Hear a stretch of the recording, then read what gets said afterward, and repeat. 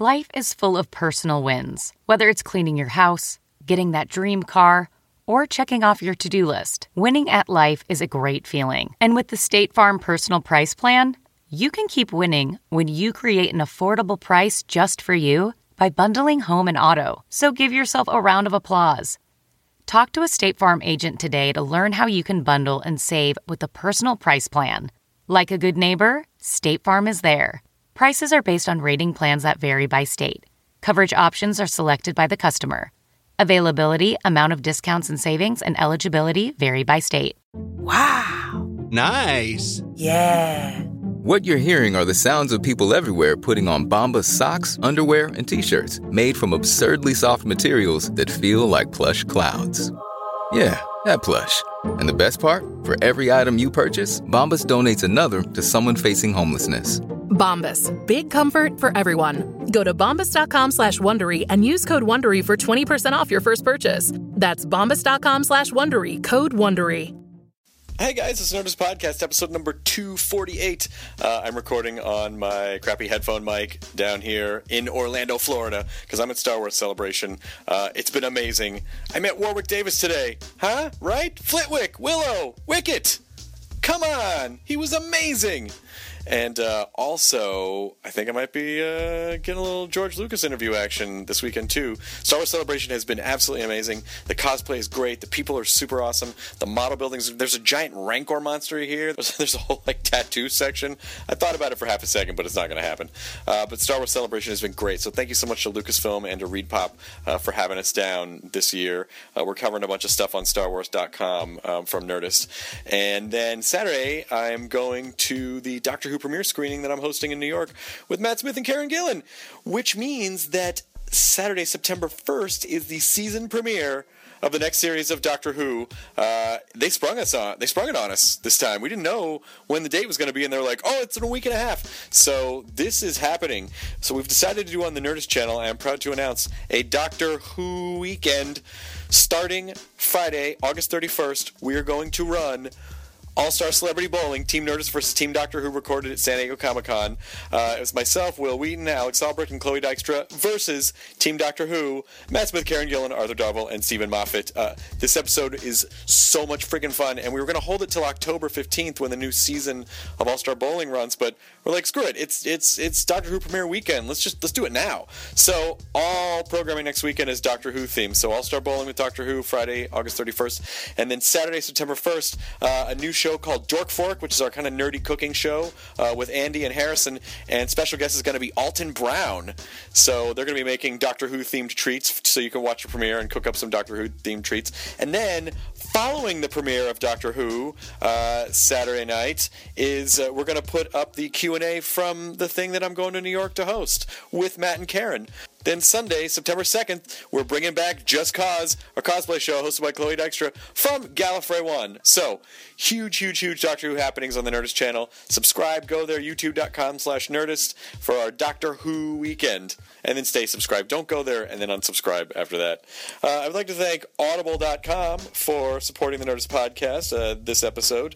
Audible.com is audiobooks, any book you can possibly think of. If you go to audible.com/Nerdist, you'll get a free audiobook download. You can listen wherever you want, whenever you want. I like audiobooks better in a lot of cases because the authors read them, and it just kind of gives you a perspective of what they were thinking when they wrote. Now I'm just explaining to you how audiobooks work, and you're not a moron, so I'm going to stop doing that. But I really recommend Bossy Pants because Tina Fey reads it, and it is mind-blowingly good. Over 100,000 titles to choose from, every genre. Audible has it covered. Audible.com/Nerdist for your free audiobook download. And now this episode of the Nerdist Podcast is Joel Hodgson. When I talk about how Will Wheaton and I are roommates, I probably say it way too much, but it's true, and it was a large part of my youth. And we discovered Mystery Science Theater together, and that was our Friday night ritual when that show first started airing. That show changed me comedically. It showed me that you didn't have to play to every audience in the world to write brilliant comedy, that you just had to be funny, and then the right audiences would find you. So, huge inspiration. I love Joel Hodgson. I worked with him on my very first job in the 1900s. I'll just leave it at that.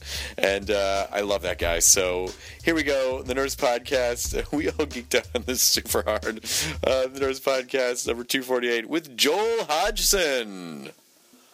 Open Gangnam Style. Hey, sexy lady.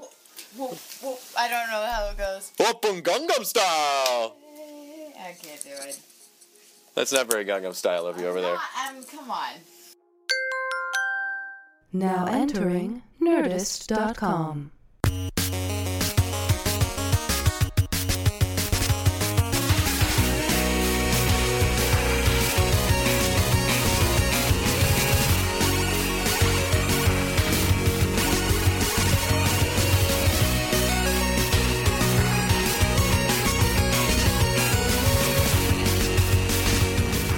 So it could be really great. You're fried from traveling? Joel, this better be the best appearance on an audio form of media that you've ever been in your life. What time is it on the big 101? Your voice sounds the exact same frazzled from traveling than it does every other time I've heard you talk. Okay, good. That's what I'm going for. We're going to go to traffic with Joel Hodgson. Yeah. Listen, it's the big one. What? It's the big one. Oh, what does that mean? Why did we go to traffic to announce the so earthquake much that's going to destroy the state? I'm into earthquakes now, guys. This earthquake wasn't even here. It's another place. It was a big Just one. turned into Buffalo Bill. Yeah, I'm sorry. Took a turn. I can't help it. Man, I just ended up watching like a Howdy Doody online just like yesterday. It's really late, and I don't know even how I ended up watching it. Was it like but a kinescope one that's like sort of you can tell No, it was it was shot the off a last TV? one, so it was color, Oh, and shit. it was like I'm trying to think. Oh, it was Clarabelle Talked. Okay. That's the big reveal at the and end. the big ending, and I was just sitting there going like what's the fascination? Like, why? What did Clarabelle say? I don't know. Daddy, so just like Lisa lonely. Simpson. No, that was Maggie. Yeah, I know. I said dad. She said daddy. No, yeah. What, didn't you say dad? You said Lisa. Oh, I meant, yeah. Yeah, You know just what I meant. Maggie, which We is all got Elizabeth it. Elizabeth Taylor's Let's voice. start over. Okay. Okay. Joel's really fried right now, guys. Yeah. So traffic. Fuck, I forgot big where one. we were. Howdy Doody to me, like I tried to watch it. To the helicopter. Well, Whoa, we got a we're fleet. high above the city. There's an eagle going by. Notice Radio, we've got 3 helicopters covering traffic. That's three helicopters covering traffic and silent. And you can do your internal voice like Carlin used to do, like, "Ooh, that's weird." When you've got a microphone. What's that guy doing? Which Gaffigan does now.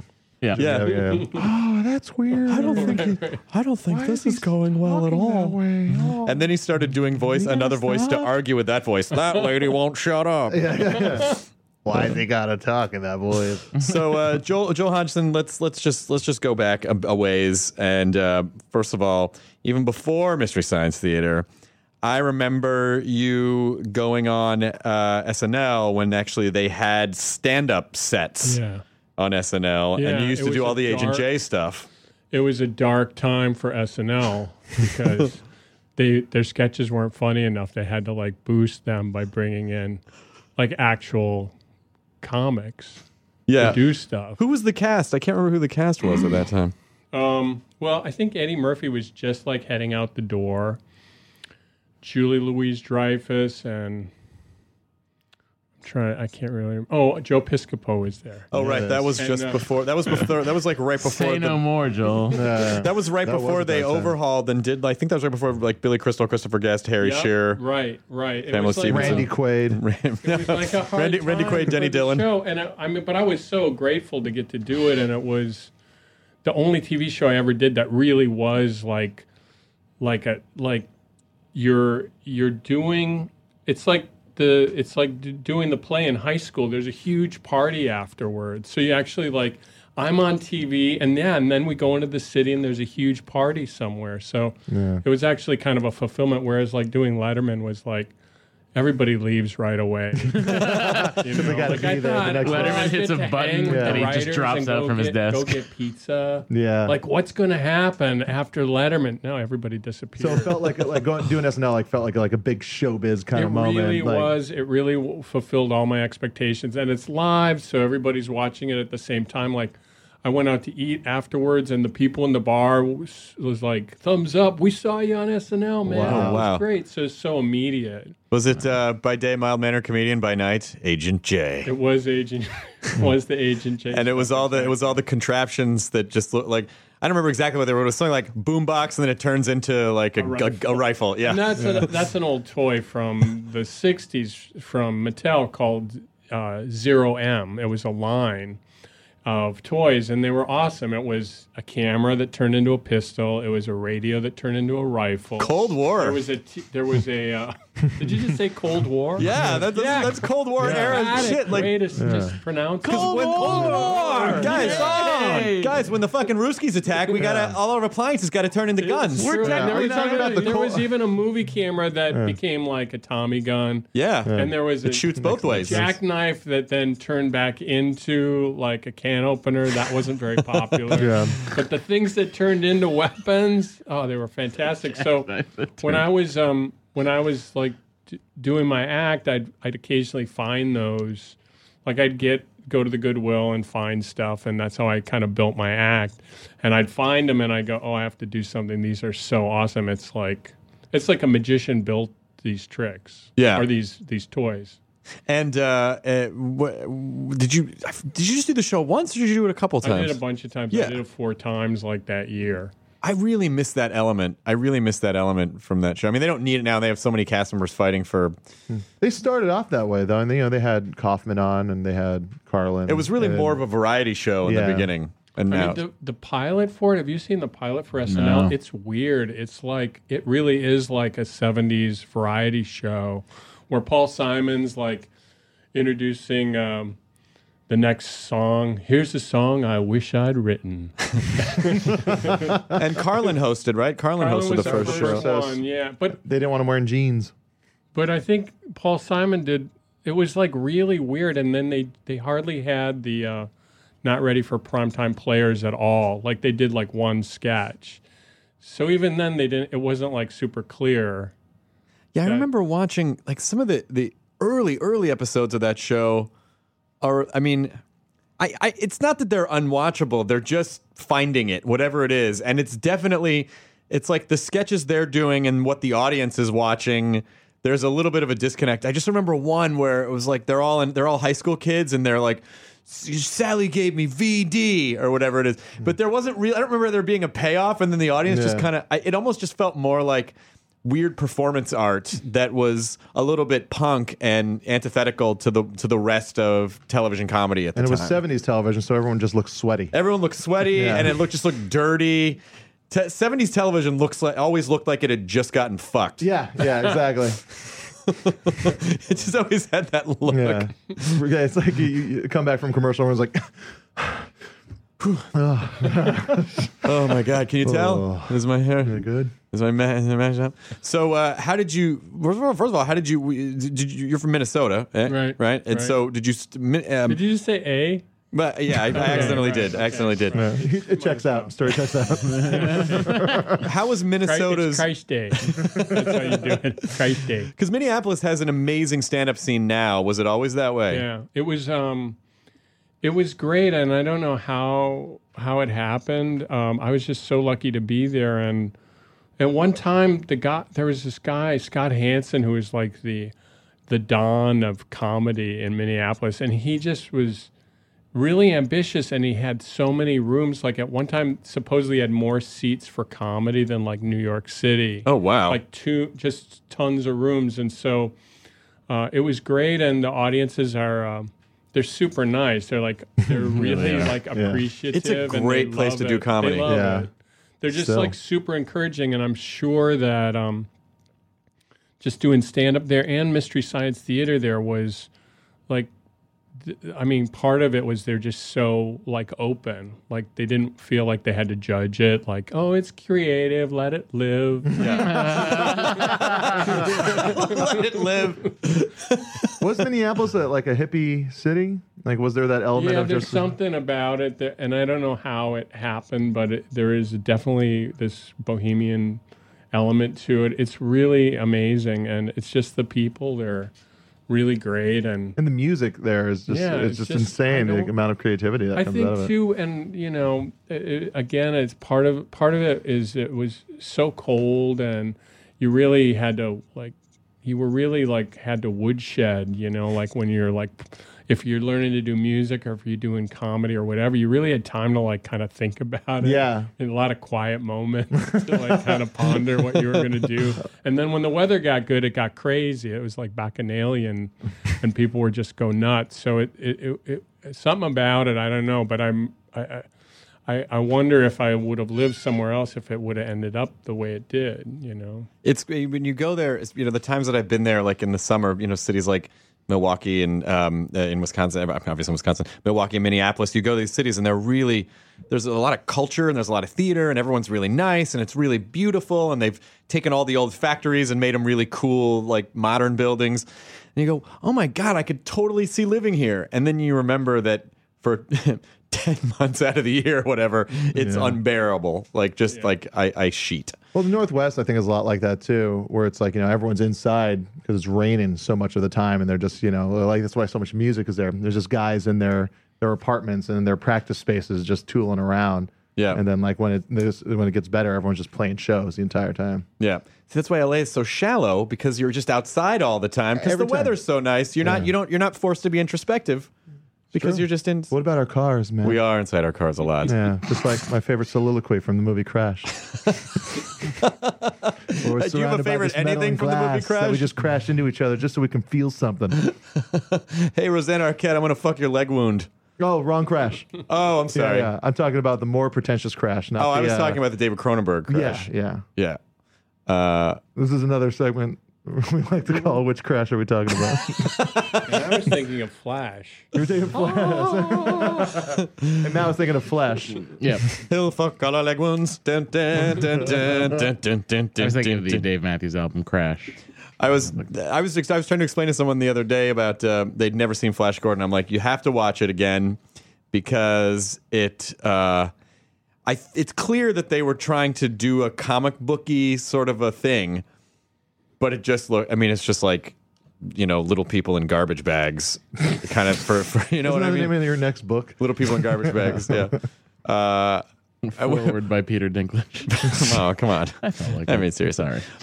And then, which leads me to the next point is people are probably always like, hey, how come you should do this movie? You should do that movie. Joel, you should do Flash Gordon. Yeah, all the time. Are you ever, do you ever go, hey, that's actually a good idea? You're like, nah. Man, I still haven't figured out like an elegant answer to what to say to people. I try to the problem is I do a lot of interviews and they always ask, okay, what movie do you really want that you've never had on? Really want to do? And there's like a formula. You just go, oh, let's see, what's the big crap movie? Oh, it's John Carter of Mars, everyone. That's the one. I think that's the one I've been waiting this whole time. Actually, I have to say I kind of like that movie, but that's the formula: is you give them the agreed upon bad movie of the time. And if it's a you should just say like Precious, and then they'll never ask you again. Just like pick an Oscar. Yeah. American History X. I really wish I could tackle that one. I just want to get in there. Get quiet. It all goes bad. Schindler's List. I'm sorry. Dance in the Dark. You know what I do? I try to go. I try to school them a little bit and go, oh, it's like when you're refurbishing a house and you got to find a house with good bones. And so we don't really dream shop for movies. We get a movie, look at it, walk around in it and say, does this look like it'll work? And so it's really true, and it's just not an interesting answer, but they always ask. And also, where do you get your movies? Oh, right. Is always what they ask. And where do you get your ideas from? Yeah. Exactly. How does that work exactly? Did the robots construct themselves? How you get funny? I think that would be neat to be funny. That just seemed like it'd be a gosh darn good time being funny. you Huell Hauser all of a sudden? Golly! What you guys did with that, just starting in public access, it was the spirit of it was years ahead of its time. It's very much digital culture, YouTube generation, like, hey, we're just going to make this thing that we think is fun just because. Well, yeah, I mean, actually it was UHF. VHS. No, for some reason I thought it was public access. No, it's UHF. Yeah, it's UHF, but it's kind of the same thing. Old-timey public access. Yeah, it really was. Because it's local TV. Public access for profit. Yeah. It was like... Private access. There was a second dial you had to tune in. Channel like 31. Yeah, exactly, to get a UHF channel. And, it was kind of in the air, I think. I think it happened with music prior to that. Like, music is kind of, the beginning, usually the beginning of it, and it's like, to me, that you'd see people doing that, talking about that. Oh, we recorded this in our home. Yeah, we recorded this in a trailer. So people were starting to do that, and so it was all laying itself out. Like, oh yeah, you can make TV from this, and if it's a good enough idea, it might work. And so I think that was kind of in the back of my mind, and. Really, I got approached by Jim Mallon, who's the guy who ran the channel, the little UHF channel, and I had this idea, and he wanted to do like a stand-up.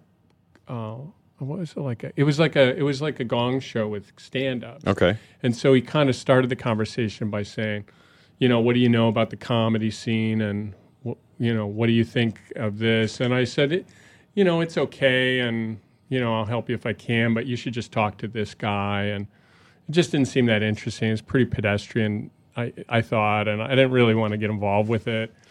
But then I went home and thought about it, and I started going, oh, wait, maybe I could pitch him this idea, this movie, idea. And at the time, I think, when I started it, it was like, it was more like the Omega Man, the Charlton Heston Omega Man, where he's like in that movie theater watching Woodstock. Look at all the people. And I kind of remember that, and I had a drawing of a robot. There was this Rex the robot who'd be sitting with the guy, and it was supposed to be this apocalyptic show where everybody's gone, and he's in a movie theater watching a movie. Slowly going insane. Not that funny of a premise at the apocalypse. And the next episode, he's watching it again. It's the only one left. So I kind of just took the robot idea, and I remember this movie I always liked called Silent Running. Of course. With Bruce Dern. Yeah. And I always loved that. It was just like Douglas Trumbull made that movie, and it was really cool. It was like a hippie space movie. And it was very environmental, and they're transferring the trees, right? Right. It's like the world has killed all the trees, and there's these geodesic domes with forests in them, and they've got to fly him around in space until the world heals itself or something, and he loses his mind. But along the way, he has this relationship with these three robots. There's Huey, Dewey, and Louie. That's what he names them, and so I just kind of went with that. Kind of like, oh, that'll work. It's a guy in space. He's got robots, and he's watching movies. So that was kind of the pilot. Was that, and I think it more was like a pirate radio station. It was more like he's up there and broadcasting, trying to reach people. And after we did the pilot, and I think we did one or two shows, and Jim Mallon like canvassed some people and said, what do you think of this? And someone said, it needs like a theme song. You need to explain it. It's a little too weird. And I wouldn't have gotten to that because it's just too like average, I think, too obvious. And I think I wanted people to wade into my world, and it turned out to be the perfect thing, And so Josh and I wrote the theme song, and that's where we got to just all the things like the notion that he can't control the movies, that these bosses shot him into space and are doing this. Those things dropped in at that point. Prior to that, it was the robots and a movie and a guy in space, but that really kind of within 3 weeks we had kind of flushed it out. Because of writing the theme song for it is where you came up with more of the ideas. Oh yeah, that's an interesting idea. The actual arc of and also saying to me that line about repeat to yourself, it's just a show, I should really just relax. Yeah. Fixed everything, and also we didn't have to worry about it. And also, and you didn't have to. If you're wondering how he eats and breathes and other science facts, it's just a show. I should really just relax. Yeah. And it but how does he eat and breathe? You couldn't do that. And also it kind of fixed everything. It kept us from thinking about it too much and just oh, come on, it just doesn't matter. Yeah, it's okay. Just get to the meat of it. So that really it was funny, but that really corrected a lot of those things, and especially the mads and that the whole just how deliberate it is. We're mad scientists. We're showing you movies. It's against your will. You can't stop them, and that's it. Well, I remember the very first. It was a very, very, very important time for me. I was exactly the right age. I was 19 years old. I was at UCLA, and that previous summer, I had also discovered Ren and Stimpy. And so I'm just kind of gelling on that and Liquid Television and Spike and Mike, and then flipping around Comedy Central. It was either on at 10 or midnight. I can't remember, on a Friday night, but it was Friday night. I was alone because that happened a lot, and I'm flipping channels and I stumble across it and I see you in the jumpsuit and the robots, and you're making a craft of something or other, and then you're talking about mucilage. Mucilage, the bonding, like a bonding agent, and Crow says, "Hey kids, mucilage tastes like sweet honey." And I remember, and you're like, "Don't tell him that, stop it!" That was the first. And I was like, "What the fuck is this?" And then discovering that you then go into a movie, and then it's one of those shows where the first second you see it, the silhouettes and the movie, and you're like, "Oh my God, of course! Yeah. Why hasn't anyone? Of course!" And then from then on, was hooked. And my roommate Will and I watched that every Friday. We'd get together and watch that. And then the marathon started and became a daily show, and the popularity. And to this day, because we have friends who do the same kind of setup. But Matt does a Star Trek where he makes fun of Star Trek episodes, and Doug Benson does Movie Interruption and. Right. But still, when you explain shows to people that revolve around that, you go, "Well, they're just Mystery Science Theatering Star Trek episodes." Yeah. You own that. I mean, maybe not financially, but you own it. Philosophically. Thank you. Joel. Clean it. Yeah. Wow. And thanks. Yeah, it was just it was kind of just it's very peculiar. There's a couple of things that helped me get to it. I remember in college, a roommate of mine had this book. The Golden Turkey Awards. Have you ever seen that? Oh, yeah, I've seen that. And book. it was I remember reading it. It's fascinating, just going, oh.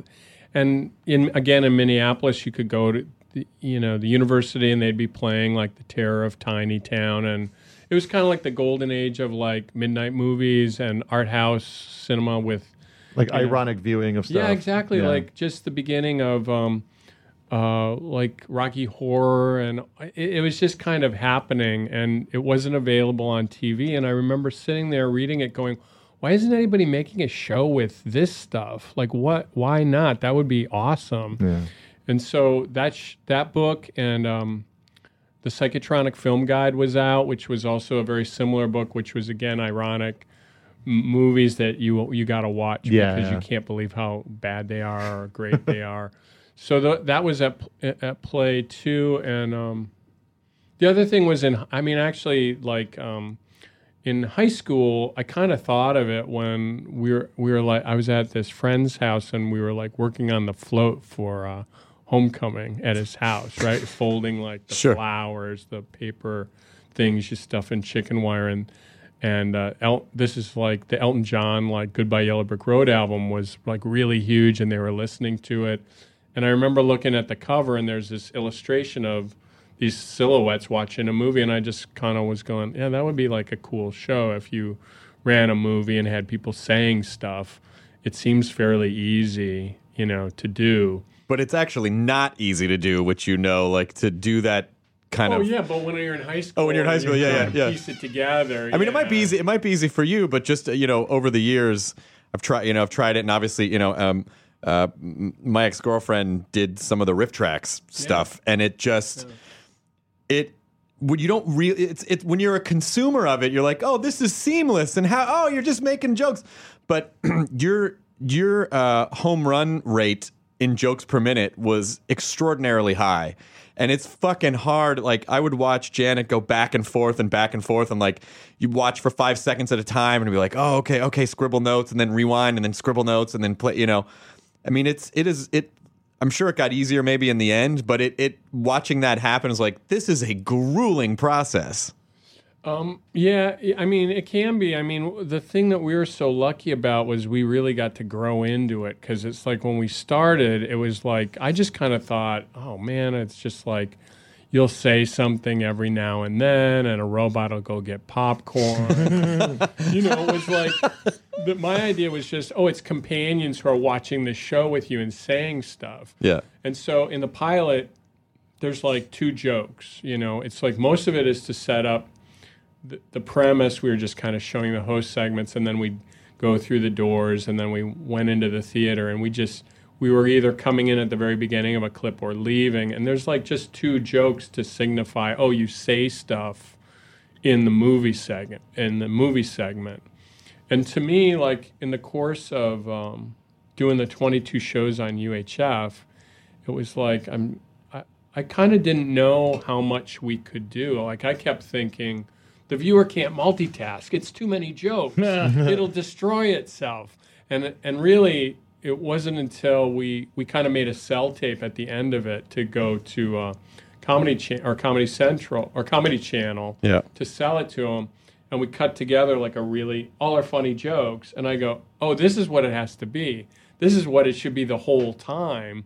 But it wasn't really ever clear. So we had all this like really long time to like kind of wade into it, walk through it and learn it. And we didn't know that it would be what you saw, which was it's just always, all the pistons are firing, and we've got jokes all along the way. It wasn't clear at all that, to me or anybody, because we weren't doing, if you look at any of the KTMA episodes, it's really sparse, and it's not there, and we didn't write anything then. It was all improvised, and we're just saying stuff. And so you pretty much had 22 episodes to make a pilot. You're exactly right. Yeah. And if we would have done it the way you usually do it, it never would have happened. If I would have had to like pitch an idea and go and then bring it to fruition in the course of like 6 weeks or 8 weeks or 6 months, that just wouldn't have happened. So that's another thing we were super lucky, is we just got to practice on TV. Yeah. Figure it out. Did you keep up stand-up regularly during that time, or did you take a back seat? I can't quite remember. I think I deliberately quit like stand-up. I did like 3 years of stand-up, and then I was out here, and I quit and moved back to Minneapolis, and I didn't really know what I was going to do. I did a couple of different things, and so I wasn't doing it for like a year or two, and I think it was only after we did like the first like KTMA shows, and there was like this kind of period where we were waiting for the show to get sold, that I started doing another stand-up again, and it was just because I was kind of getting back into it. Wow. You said something on after the show became popular, and then and I had all through college, I had a Mystery Science Theater decal on the back of my car, which I think is still in storage somewhere. Like that thing followed me for so many moves. 'Cause I don't remember how I think I might have I may have written a fan letter or something and gotten it back in the mail. The fan club. The fan club. Yeah, the fan club. Yeah, I think I joined the fan club, and I think that's what I got in the mail. Yeah. The Misties. Is the P.O. Box still in existence? I don't know. I mean, I don't think it still runs with all like the Netflix versions of it. It still shows up. I can't believe that. There's some poor guy in Minnesota who's like, "Hey, what is all this shit?" Yeah. I think the people who run the satellite website, like the Mystery Science Theater website, I believe they are in charge of it. Oh, it could be. That'd be nice. Yeah. But you said, when the show became popular, and then then there became shows about the show, and just everyone wanted to figure out, because you couldn't pitch a show like that to network television. You go, well, it's a guy and a couple robots, and they're just going to watch an entire movie. Wait, so you're going to cut it down? No. It's a 2-hour show. You could fuck off. Like, they just would never allow, which is so internet-y in the way that it became popular, was like, hey, traditional media, here is examples of this working. So now all you have to do is take it and put it on your platform. Keep circulating the tapes. But you said in an interview once, and this resonated with me, and it became one of the core philosophies to how I approach comedy, which was you said, we never said who's going to get these jokes. We always said the right people will get these jokes. And I was like, oh my God, of course. You don't have to write jokes for everyone in the world. Yeah, I got that from, this is going to sound so stupid, but it was really weird. I read, I think when I was in college, Jackson Browne was really huge with Running on Empty, did a live studio album, which was like live from the road. Yeah. And I think he was at the height of his powers. And I remember reading an article about him, and they kept asking him to interpret his songs. And he just said, I'm not going to tell you, you'll get it. Seriously, just think about it, you'll get it. It was so clever to kind of make people interpret what he was doing, And I believe that, I believe that there's not really actual point to a joke. It's kind of like people are all kind of busy interpreting it at different speeds, and hopefully they're all kind of in the same neighborhood. But that was kind of the belief I had when I started. I think it's much more product oriented, like when we do Cinematic Titanic. Sure. Which I gotta say, we're at the Saban Theater on Sunday night in L.A. Excellent. Yeah, I saw the billboard. I mean, the marquee. Yeah, I got my tickets. Awesome. Nice. It's going to be fun, and so it's much more product oriented now, because we just go, well, what's the funniest thing to say? We know the audience and stuff. But when I was starting, I think I was much more open and didn't know exactly what it would be. I was fortunate that I was around a lot of, like I said earlier, a lot of bohemian people and artists, where there's not really a point to there's not a defined moment. And I think comedy is much more about, the joke is the joke. But I feel like back then I was a lot more open to that, and so that's what allowed us to kind of, go into it and look for it. Yeah. Because it wasn't clear. I mean, as funny as as weird as it sounds, it just didn't drop on me like, we're going to do this show and there's going to be 800 jokes per movie. It wasn't that at all. It was just, there's a silhouette and they're going to say stuff and it's going to be funny and you're not going to believe what they say. But it wasn't the volume. That came when we actually got paid to do it, when we went to the Comedy Channel, and I just said, okay, my friends are going to see this now. We have to write this. So then, which season did you leave? Was it after two seasons? No, I did the first 100 shows. So I did 20 at the UHF channel, or how many we did, 26, and the rest. So that must have been the first 4 seasons, maybe. Because I'm thinking of a season. Maybe I'm thinking of it as calendar years and not seasons. But did you actually do it for 5 years, or was it 5 cycles that were about 2.5 years? Well, there was. I don't exactly remember. I don't know. It's like something like must have been 4 seasons. Okay. For like 20. Well, yeah, that's right. If we made 22 shows a year, that would be about 80, and then the other 20 from UHF. So it's something like that. 4 years for the Comedy Channel or Comedy Central. And was the decision to just like, okay, now the show's gotten some popularity, and I've done this, and I kind of want to go do some other things and start some other projects? Well, it was really, it was really weird. I'm still kind of unpacking a lot of it. I think more than anything, what had happened was this idea of doing the feature film came up, and we were really psyched about doing it as a feature film because they had done it with Star Trek: The Next Generation, right? Like, oh, they're making movies now. They quit making the series, and now they just make a movie, and that's awesome. And we were kind of going, oh yeah, that would be pretty cool. Instead of 22 good shows, we can make one great movie and then just do it every year, and it would be really cool. And I think we kind of got carried away with that. And the thing that happened was Jim Allen, my partner, he came in one day and said, well, I think I'm the logical guy to direct this movie, because he had directed another low-budget movie. And I kind of just didn't, there's just something about it I didn't know, like it didn't quite feel right. And the other part of the deal was he goes, well, I'm going to produce and direct it. And then Trace, Kevin, and Joel, you're associate producers on it. So I kind of felt like it didn't reflect my position as the creator of the show.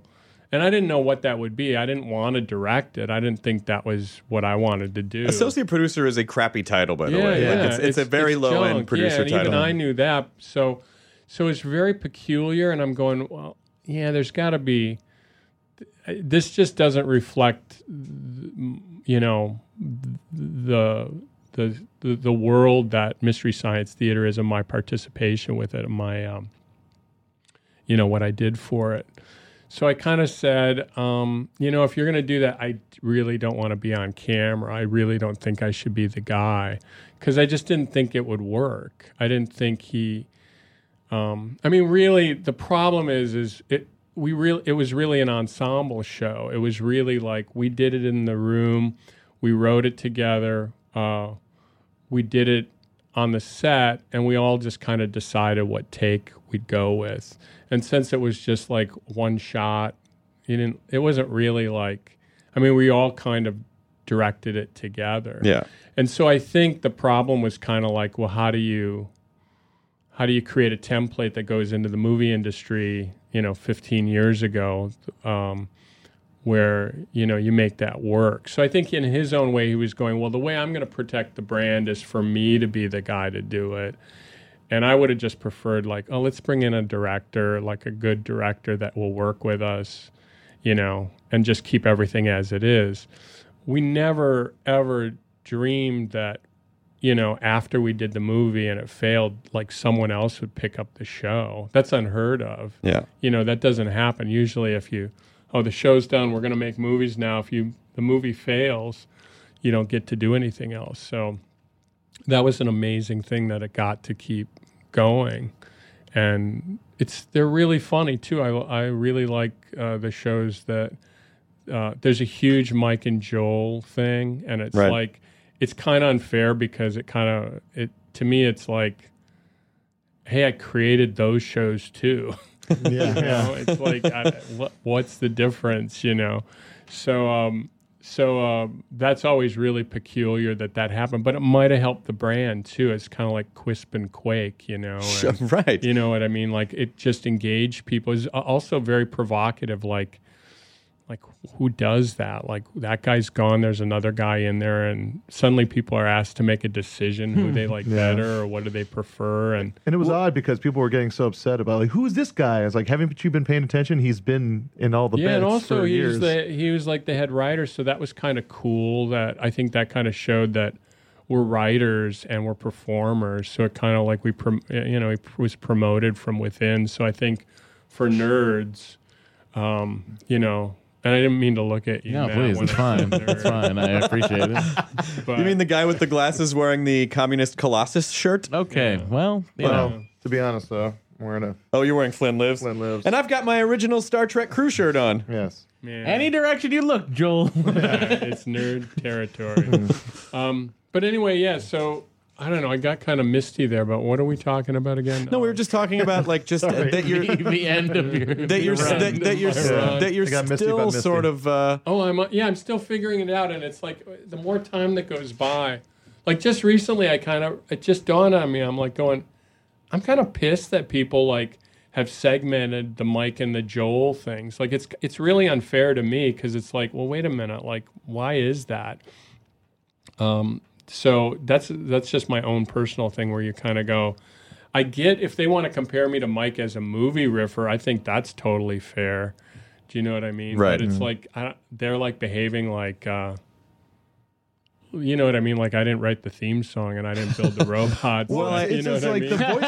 the voice of the show didn't change, even though it was Mike instead of you. It was this. It's like I feel it's just there's no real big turn in the show's quality. No, what changed was the literal voice you hear. That's all that changed. Yeah, the literal voice, and then the theme song a little bit. Yeah, like I started listening to those or watching them on Netflix, and it's like, man, they really make me laugh because I don't know any of the jokes. Like when I see the Mike and Kevin and Bill ones, it's like I just sort of laugh my ass off watching them. So it's like it's really fun, and it's it's just as good to me. Yeah, you know. But yeah, it's always peculiar. Like something always bugged me about it, and I didn't know if it was like because I think people are it always happens where I think it's just the way people's brains work, where if you work with a woman, they always want to know if you're sleeping with if they're sleeping together. And if you work with another dude, they're always like, oh, it's a weird competition, huh? You're like, no, it's that. I mean, he does what he does. I do what I do. We're clearly different. And even in the world of just this podcast, people tend to, like, the people that listen to this podcast try to separate, like, oh, who are you a bigger fan of, Matt or Jonah? Like either of us. It's like Chris, everyone loves him, but like they feel they have to. Yeah, you really just have to fight it out. I'm not. I don't really. Yeah, well, no, you're given. You're given. Don't like us. But it's weird that people feel they need to, Yeah. I mean, I think in some ways it probably really helped, and it just showed that the concept was worthy of rolling over a cast, and I think that's good. Well, I like Mike, and I know all the, I know Kevin and Bill, and I don't really know Trace very well, but but still, those original Joel episodes are just, they just really, they showed me what smart comedy could be, which was really an important thing, that you didn't have to play broad, and because I think, even now what people understand about the kind of niche culture that we're in is, you always just think, oh, this thing I make, everyone's got to like it. And you're like, no, really? It's like the 1,000 True Fans premise of like, you really just, if you hit an audience that you love, you don't get douchebag fans, who don't get what you're trying to do. And also you really connect with those people on a very communal level because you're having this shared experience. I think it's a much better way to do comedy. Yeah, I guess it was peculiar too because we didn't really. There was like no feedback at all. I mean, we get like above ground press, like New York Times would write a really nice review of us and kind of go, oh, this is something you should watch. This is good, and then we'd get letters. But other than that, it wasn't like no Twitter in '92. Yeah, it wasn't clear, like how people felt about it. So really. It really was us amusing ourselves, and we had a timetable. Like, we really had to roll over a new show every 8 days, and so we just had to keep it rolling. But God damn it, that is an extraordinary joke output for that is fucking insane. That is insane. And you know what else is insane is we only worked like 7 hours a day. We didn't like stay up all night. We never stayed past 5 o'clock ever. Oh, it got really cold outside. You had to get home. Laid back Midwest attitude. But it was really true. We didn't and that's what was so hard after I left and I came to Hollywood and I saw how brutal it was to be in a writing room. It was just so unpleasant. Yeah. And it was just like had this kind of term paper mentality. Like you just gotta be here all the time to demonstrate that you're working really hard. And I just hated it. It was just like, this is miserable. Well, you were the very first like celebrity. Like when I first started working at MTV, we worked on Trash together. Right. Do you remember Trash in '94? And I got plucked out of college to do that show. And again, I know I've said this before on the podcast, but the group of writers and performers on that show, which was just an MTV game show where they had tried to redo remote control again, which they tried to do every few years. But it was literally like the Higgins boys and Gruber and Doug Benson and Brian Posehn and Dana Gould and Cross and Odenkirk and Janine and Kindler and Kathy Griffin and just like Margaret Cho, like just this insane collection of performers. And Chris Henchy. And you built the gadgets, you built the devices that would destroy people's... Trashed was a show where people would bring on their personal items, and then if they didn't get enough questions right, a machine would destroy their stuff. And you built these super clever things, and I could not... I felt like I made it so hard when I got that job, and I'm like, I'm working with Joel? Are you fucking kidding me? And I tried so hard not to nerd out on you, but it was really hard not to. Oh, that's funny. I was always... It's funny. It always plagues me. I know Chris Henchy, and I know I worked with him on a show. But every time I see him, I'm like gapping. Like, where did we work together? He's MTV's such a trashed. nice guy, and he's like, But yeah, it was trashed. I didn't even remember that. Yep. That was interesting because it was a little bit like being Michael Douglas in the China Syndrome because it was people's personal effects. Yeah. Things they loved, and you had to figure out a really elegant and visual way to destroy them the first time, every time, in front of an audience of people. So everything is wrong about that. Yeah. It sounds great in a meeting, sounds great on paper, but when you're like going, how do we wreck this clock radio so it looks awesome and nobody gets hurt? So I remember the day I left, they were using those clay pigeon launchers to throw CDs. Yeah. And it's like throwing a ninja star when you throw a CD. It was crazy. But I'm glad nobody got hurt. Nobody got hurt. Thing. But it was a really fun show with that, most people in this world will never remember, but that group, for a lot of it, was their first television job. Yeah. And it completely, and I just feel, and I feel I have no right to feel smug because I just got cast on that show, but I just feel kind of proud. Like, yeah, I worked on this thing that all these amazing people that I love that ended up becoming like all of the big comics now. And it just like seeing all of that together in that one little cluster. That is really cool thing about that time in Hollywood, like what was happening. Like on Monday, I'm out for this Everything Is festival, and on Monday, I'm going to be at Cinefamily, and I'm talking about TV Wheel, which is one of my favorites. I was going to ask you about TV Wheel. I still have the pilot on VHS tape in storage. Yeah, they aired it on Comedy Central. What? They aired it on Comedy Central after one of the last Comedy Central Mystery Science Theater. I remember when you went to shoot that because it was a lot of the same people worked on that. Yeah. Tom Kenny was on that. David Cross was in that. So if you want to just explain the concept of TV Wheel. Oh, yeah. Well, it was kind of like... the premise was I was looking at the idea of like how do you make TV? TV gets so segmented because of the way it's made. It's kind of made like a movie sometimes. You shoot things out of order. As a performer and as a group of performers, it's not always clear what's going on, and so I just wanted it to be more theatrical, more live. And I was kind of thinking. A TV is a window, right? It's in your room. It's a window. And the camera on the other side is really the other side of the window. But when they make a show, there's like 8 cameras, and they just keep hopping around, trying to recreate movies, basically. I mean, long shots, close-ups. It's a live version of a movie. And I just thought, maybe there should just be one camera. Like, would that be better? Would that be better for the performers if they just understood the deal? And had more like proximity kind of to direct themselves with the camera rather than a director telling them what to do.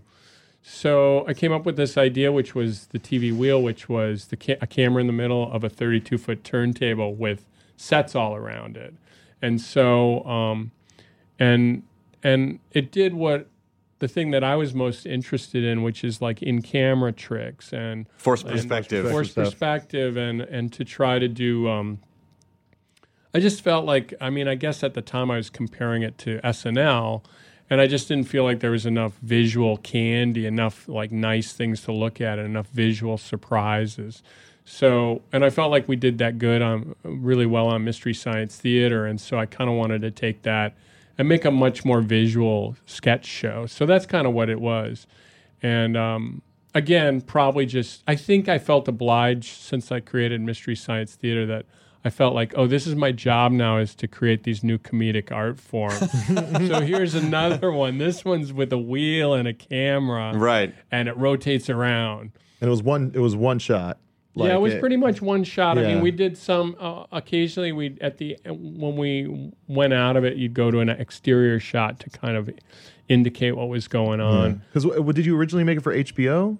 Well, right. It was HBO and I made it to just do it in one shot. And so the problem was when they put it on Comedy Channel or Comedy Central, they had to cut it up. And so it kind of I felt it lost a lot of its like impact. Yeah. But it holds up really well. It feels really live. It's like putting commercials. Really cool. It's like putting commercials in the Goodfellas scene, where they're like right as they go into the kitchen, cut the commercial, and then back, and then they go back and sit down. That's such a good analogy. Because really, seriously, we did this entire show. We had 29 minutes and 30 seconds to do it. We did it in 29 minutes and 29 seconds. Oh my All gosh. the set changes, everything's live. The audience is live. The music is live. We just did it in one take. And you're exactly right. They just said, oh, yeah, we have to cut the tail and the head off this because we got to put commercials in. So I tried to salvage it by doing bumpers, but again, it was just like kind of a patch job. Yeah. So anyway, at Cinefamily, on Monday, I'm going to get to talk about it and kind of, show slides from the development of it and how we figured everything out, how we did it. That's fantastic. Yeah, cool. I know, It's so gonna be I'm great. that successful that I can come back and discuss my failed project. But I mean, there are some things that maybe TV just wasn't ready for that kind of a thing yet, or audiences. I mean, it is. I think that's a perfect show for the web because the right audience will find it, and on television is just so broad that the second someone doesn't get something. Like, what is this shit? Like they just don't. It just they're confused, and then they're not in it. Yeah, I think that's a really good point. And it's funny. I met a guy who works in. He was the 3D guy at Sony, and he's like got his own company now. And he talked to me about TV Wheel. He said, that would like work so good in 3D because the lens isn't tromboning at all. Like you're not changing. It's the same deal. It's consistent. You know? So I thought that was like a really great note, and it's kind of true. It's like, but yeah, and you're right about TV in general, where it was really one or two people's decision to say, oh, we don't want to buy this as a series, or we're not going to put it on. We're just going to run it on Comedy Channel, Yeah. So then, what did you do? Because you live in you live in Minnesota now, right? I live in Pennsylvania. Oh, you live in Pennsylvania. Yeah. Okay. Yeah. Close. You want to know what I do now? Yeah. Because you're not going to believe it. What? I do cinematic Titanic. No. Wait, what is cinematic Titanic? Well, it's where we take you. What? Yes. No. It's crazy. I got this gig. I'm the creative lead for media for an aerospace company called Cannae. What? Yeah. And this guy, Guido Feta, has invented... That's not a real name. You just said it's very racist, Joel. I just said Guido Feta really loud. So he's an Italian Greek? No, he's a beautiful Italian man, about this tall. But his last name's Feta. You're going to say it's Super That's a Greek Mario. cheese. It's not Super Mario. Does he come to work in red suspender, like a red jumpsuit? He's got a big hat and a mustache. It's a me, Guido. What's that? It's a me, Guido. I Hey, Joel. just invented a new form of space transport. Now, But I got to tell you about He's adorable. Look at his plunder. the spaceport to save the princess. No, we're not going to save the princess. So I encourage you to go to Cannae.com. What's that spelling? CANNAE.com. Okay. And what it is it's amazing. It's a satellite engine that doesn't use reaction mass, meaning it doesn't burn fuel. It uses technology from particle accelerators to keep satellites up in their geosynchronous orbit. So yeah, you're laughing. Right? I'm not laughing. I'm not laughing. I'll tell you what I'm doing is that it's the funny part to me is how that technology conceivably could have driven the satellite of love. Like, just thinking that that's how it all came back around. Like, that you did this show about being on a satellite, and now you work on satellite a company that builds satellite propulsion. Are those also shaped kind of like a scrotum? No, the satellite of love was not a penis. I have said this to you a million times, and you keep coming back to it. I know it wasn't conceived that way. But if you just look at half of it. You must have a weird cock. Yes, no. That's what it's like. No, but my balls look like a satellite. You know the story of why it looked like that, right? Why it looks like a bone? The satellite. A dog bone? Yeah, do you know why? This is so, like, I love this so much. This is Trace's idea. We are getting together and, like, going, okay, well, we know we want geodesic domes to be part of the ship because that's just practical. It's good design. We were both into Buckmaster Fuller. And he comes in the next day and he shows me a Nyla bone and he holds it up to me and he goes, "This is what the satellite of love's going to look like." And I go, why? And he goes, it's like from that shot in 2001 when the early man throws the bone up into the air and then he does the cut and there's that spaceship. So he morphed those two frames together to make a satellite or a spaceship that looked like a bone. Oh, wow. Oh, my God. So that's that moment. And I just thought, oh, yeah, you can do whatever you want with me now. If you keep saying stuff like that, I'll do whatever you say. So Kene, you handle their media? Yeah, Guido's got three. Yes, he can't stop laughing. Yeah, he's got 3 videos up there that I produced that kind of explain the technology, and I helped him name. It's called the Q Drive. The engine is actually called the Q Drive. So I helped him do that. I got him together, with designers. The guys from House Industries, if you know those guys, they did the design stuff, the font and the logos and a lot of the design stuff on the website. But it's really fun and it's really like great to do something that's real rather than like making up stuff and having to talk other people into it. I mean, you still do. I mean, he just sent it up for the Physics Journal Review. And this is really provocative, what he's suggesting, the way it works. He's got a working prototype. And the Physics Journal Review just, it's kind of like pitching a TV show, because what they did was they're kind of afraid of it because it's kind of crazy, because he's basically saying, well, this engine can run off a solar panel and it can keep a satellite in its orbit indefinitely. And right now, satellites, they burn rocket fuel, and they're only good for like 10 or 15 years, and then they're basically disposed of, And so he's saying, no, you just put this up once, and it takes care of itself, and you can do that. And they're kind of like hedging their bets. So one guy from the Physics Journal Review said, okay, you can publish this. I believe it's real. The other guy said, no, you can't. And So in the event it works, He's demonstrated that it works, but in the event it takes off and it's like becomes an industry, they're covered. Like, hey, we said it worked and we said it didn't work. So it's cool, But it is. Was that Heisenberg magazine? That part of it. No, it's the Physics Journal Review. Oh, okay. Yeah. Close. But anyway, Quantum Physics Review. It works and it doesn't work. Yeah, so we're covered in case they got burnt by the cold fusion thing. So they're being really careful now.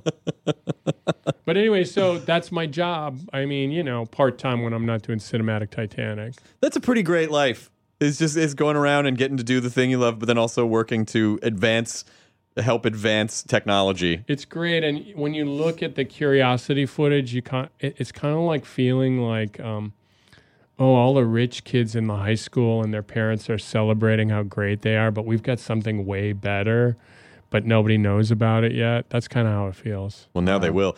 So with Kene, is there anything for people to do to help or get involved, or is there a Twitter account? Like what can or yeah, go to or do the we just website. observe? I think I'm trying to think what they can do. Buy more feta. Yeah, Guido Feta. Just keep saying that to each other. That's all you need to do. Sounds like a Dick Tracy villain. I'm going to tell him that. Please don't. No. Please. Oh, please. Please don't. I was just kidding. Chris, please don't.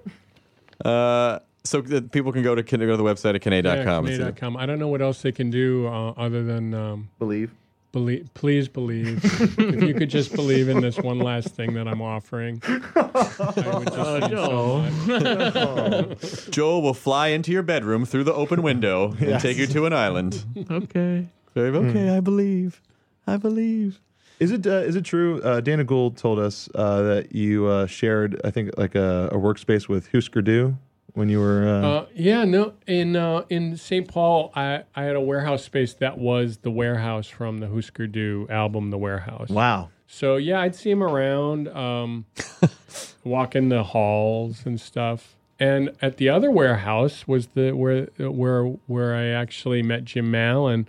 The Colonial Warehouse was where the Replacements practiced. Really? So yeah, it was Wow. all happening.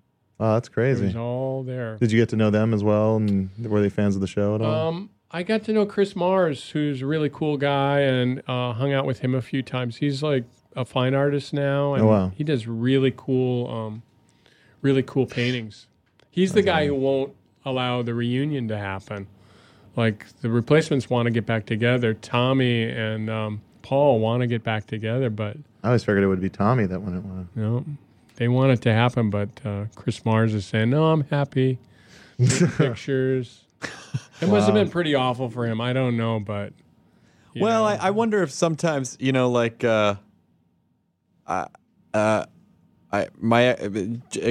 had this thing where when we were, obviously she probably still has it. I don't know why I would say when we were together she had this thing, but she had this very interesting thing that kind of I absorbed emotionally, which is if we were driving somewhere, even if we got like 5 blocks from home and we forgot something at home, she wouldn't want to go home because she hated backtracking. Oh, I hate backtracking. Hated going back the same way. A lot of times you could get around it if you're like, okay, we'll take another way, so it doesn't feel like backtracking. And I think in a larger sense, philosophically, spiritually, or whatever, she sort of had that just sort of general philosophy. And I think there are people who have that in life. They're like, I already did that, and I just can't go through those motions again. I need to just be having new experiences and seeing new things. Yeah, I think a switch goes off where you just go, I'm all done. Even though the fans are like, how can you not? You know, like, I know, but I'm the guy who has to make it. And I know, I would like to see the Replacements get back together. I'd go to that. Yeah. Yeah. Yeah. I'd definitely do that. So Cinematic Titanic is Josh and you and Frank Connor. and Frank. Connor. Frank was another one. Amazing. Frank was another one. Frank used to run this comedy room with Jeremy Kramer at the Complex Theater on Santa Monica called Frank's Chop House. Oh yeah. And like 2 people a week would show up to it, but it was right around when I first started really doing stand-up pretty heavily, and like, I don't know, I want to say like 98 maybe, 99, somewhere around there. And you'd go, and it was so much fun, but there would like maybe 2 people would show up, but you would still get up and fucking him and Pepitone, Eddie Pepitone had a show at the Fate Gallery where there was just 2 old TVs on the stage. And then they were up in the upper second floor with little cameras like right in front of them, like with night vision. And then so like they would be talking to each other on stage on these weird TVs, and then they would introduce a comic, and then the TVs would go black. Now they do. Now Frank does Cartoon Dump. Yeah, which is a great show that I at the Steve Allen. Yeah. If you guys haven't seen it. He's one of the best joke writers. How are we doing? Is it? I'm getting the feeling from you. It's time to wind up. It's about an hour, actually. Yeah. We're right about an hour. And, Good? but please, you're not getting that from me. I'll talk to you for another hour. But I'm just starting to. I get very sensitive about my guests on the show. I'm good. I think it's going well, and I was worried. So how's the show been so far? I think it's going good, and I was worried because man, I was like, it's been a long day. It's like flying from the East Coast. And I had a meeting already, and I forget how bad the traffic is. Check out Hollywood over here. Right? Traffic, meetings. You've changed, man. This guy, huh? Yeah. Oh, I was just going to say, though, about Frank and his stand-up. He's so, that's where we kind of found everybody was in the Minneapolis comedy scene. And it was like, you know, Josh brought me to see Mike. And the thing about Mike was he was like really amusing himself. There's like this kind of comic that is having a good time and doesn't need the audience. Norm Macdonald. Yeah, it doesn't need the audience to laugh or not. And that's what made me like him so much, because he was like, you could see I mean, a lot of comics are needy. They got to get, like a comic is so dependent on the audience laughing. Yeah. And when you see somebody who doesn't do that, that's like knows they're funny and they're amusing the right people in the room. And I think Frank's that same way. He like thrives on the odds being against him. Like if two people are in the room, he'd go in there and he'd make you laugh really hard. And the funny part would be that they may or may not be laughing, you know. So it was I love Frank. Weird. It was really weird that way, but that's kind of how we found. It wasn't, necessarily like, wow, they did a smoking 45-minute set. Right. It was more like everybody was at open stages, and you just kind of like, oh, I like them. They seem nice and funny, and they're interesting, you know. That's cool. Well, I want to come to the show. I mean, I don't. The unfortunate thing is that we can't post the show before Sunday because people don't listen. We don't. That's what. And I spent all this time hyping the show. But here's what we'll do, though. Posted Monday, though. They can get it Monday morning. Here's what we'll do. We will promote it as much as possible through Twitter and the website. Post it onto the site. Yeah, post it on the site, and so we'll let people know about the show Sunday night. Oh, that's good. That's fine. Just so you don't feel like you've just wasted an hour. But I don't. I mean, how much time did I actually spend promoting the Cinematic Titanic show? 3.5 minutes, maybe. I thought you were going to say 3.5 hours. Yeah. Even before you went into it, you're like, I guess I gotta say that we're doing the Cinematic. Are you Titanic. doing me? Come on. No, very awkward. He was, Joel. He was. I really wasn't trying to affect my voice. Jonah, Your you eyes fucked got up. super sleepy. I was. That's just me.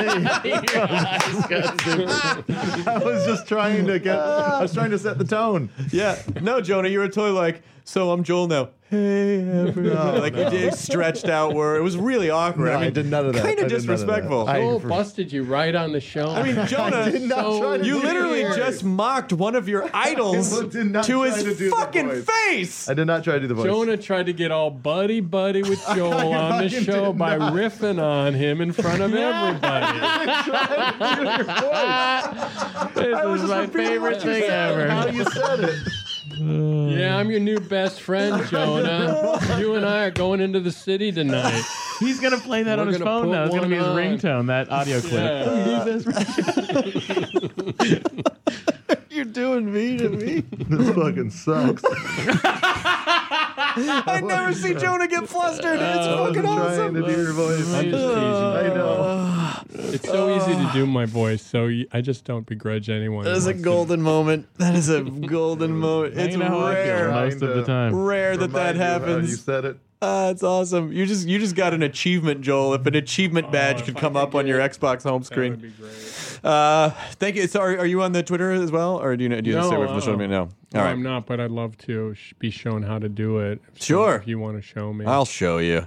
It's good. It's good to see you, and I really, honestly, just to get a little sappy, your contribution has rippled far and wide to a generation of young comics who, or at least for me and all the people that I know, of just like again. Comedy can be smart. Comedy can, you don't have to go as broad as possible, and it can you really can make stuff that you appreciate and amuses yourself. Well, I accept your compliment, Chris. Thank you. And now I'd like to say something nice about you and Matt and Jonah. And I've had a great time. No, I'm just kidding. I don't want to make fun of it. Listen, I really appreciate it, and it's slightly It's peculiar because it's slightly unreal to hear that from people, but I really appreciate it, and it's really great. No, it's true. I think 2/3 of us own a Tom Servo. Do you have one? I have one. Yeah, I have one. Yeah, I don't have a Tom Servo, but I have a Tom Servo. And I have a picture of me making out with a Tom Servo, which I tweeted to Kevin, and I was like, "This is really awkward." Because I'm literally like, you can see my tongue in its little beak. Yeah. Have you little seen the gumball beak. Manos video game? No. I'll show it to you. It's available for the phone. We made like a 16-bit Manos game. Yeah, it's and it's I think it's 8-bit, and on the second 16. level there's a Tom Servo in the background. No, didn't they remaster? I think they're still trying to raise money to remaster it. And yeah, I think Riff Tracks just did like one of their like, you know, right projected stuff. Or so, well, as we wrap up, a lot of time, you know, at the end of every episode, we tell everyone to enjoy their burrito. So will Jonah do Joel's voice? I'm kidding. Totally put him on the spot. I'll just end up. Jonah felt so comfortable with me. I didn't. He felt like he could do me in front of me, and then I stopped him. I didn't. All right. Wait a minute. First off, you're in the room with me. I'm not gone yet. This is true. Please. All right. I'll let you know. I haven't ever felt comfortable this entire time, and I wasn't trying to do your voice. I know. But no. They do it as my voice. I don't want to. Because then I'm bad on the spot. I'll end up sounding like Rodney on the Rock or something. Hey, the Vandals are playing. He has, I think, the 3 a.m. to 6 a.m. Oh, Joel, slot. he cannot be killed by conventional means. Yeah. He is not of this world. No. Wow, it's amazing. The only thing that can bring him down is moisture to his mouth. No, the only thing That's what he does not have. Rodney would be one of those the guys. only thing that can take him down is a female-fronted rock group. Rodney is one of those guys that if he were more famous would have appeared at the Men in Black headquarters on their wall of like, these are famous people who are aliens, you know, like. Oh wow, yeah, like Lady Gaga, Rodney Bingenheimer. Yeah, the Mayor of Sunset Strip is quite an interesting documentary. I saw that and it was shocking that like he's friends with Bowie. That just seems so weird. Yeah, it's like all these insanely huge rock stars just know him. Like, yeah, Rodney. But that's just where he lives with. He just lives in a small apartment. There were a couple of PBS documentaries just about old LA, like LA in the 60s and the 70s or whatever, and he was always one of the talking heads He's been there, and now he's still a dude. You see him like going to Amoeba, going through the records. Yeah. I think he goes to this. At least he did when I worked at K-Rock. He would go to the same Denny's every. There was like the same breakfast, the same day in, day out. You know, creature of habit. Yeah. Oh, well, Rodney's not here to defend himself. Back. Enjoy your burrito, everybody. So you're just not going to do it, Jonah? Jonah doesn't have to do it. I'll do Jonah doing me. Enjoy your burrito, everybody. It didn't sound like that. Snorted. Now leaving Nerdist.com. Enjoy your burrito. In the climate-ravaged year of 2072, the city of Pura stands as a miraculous green haven, a geoengineered paradise that protects fortunate residents from the global catastrophes of heat domes, fires, floods, and droughts. Demetria Lopez heads up Pura's public relations, tirelessly promoting the city's idyllic image. But when she stumbles upon a dark secret that, if exposed, would be the downfall of Pura's existence, she must decide who and what she is willing to protect. From Wondery, the makers of Academy and Dr. Death, The Last City stars actors Reyes Sehorn, Jeannie Torrado, and Maury Sterling. Follow The Last City on the Wondery app or wherever you get your podcasts. You can binge all episodes of The Last City early and ad-free right now by joining Wondery Plus.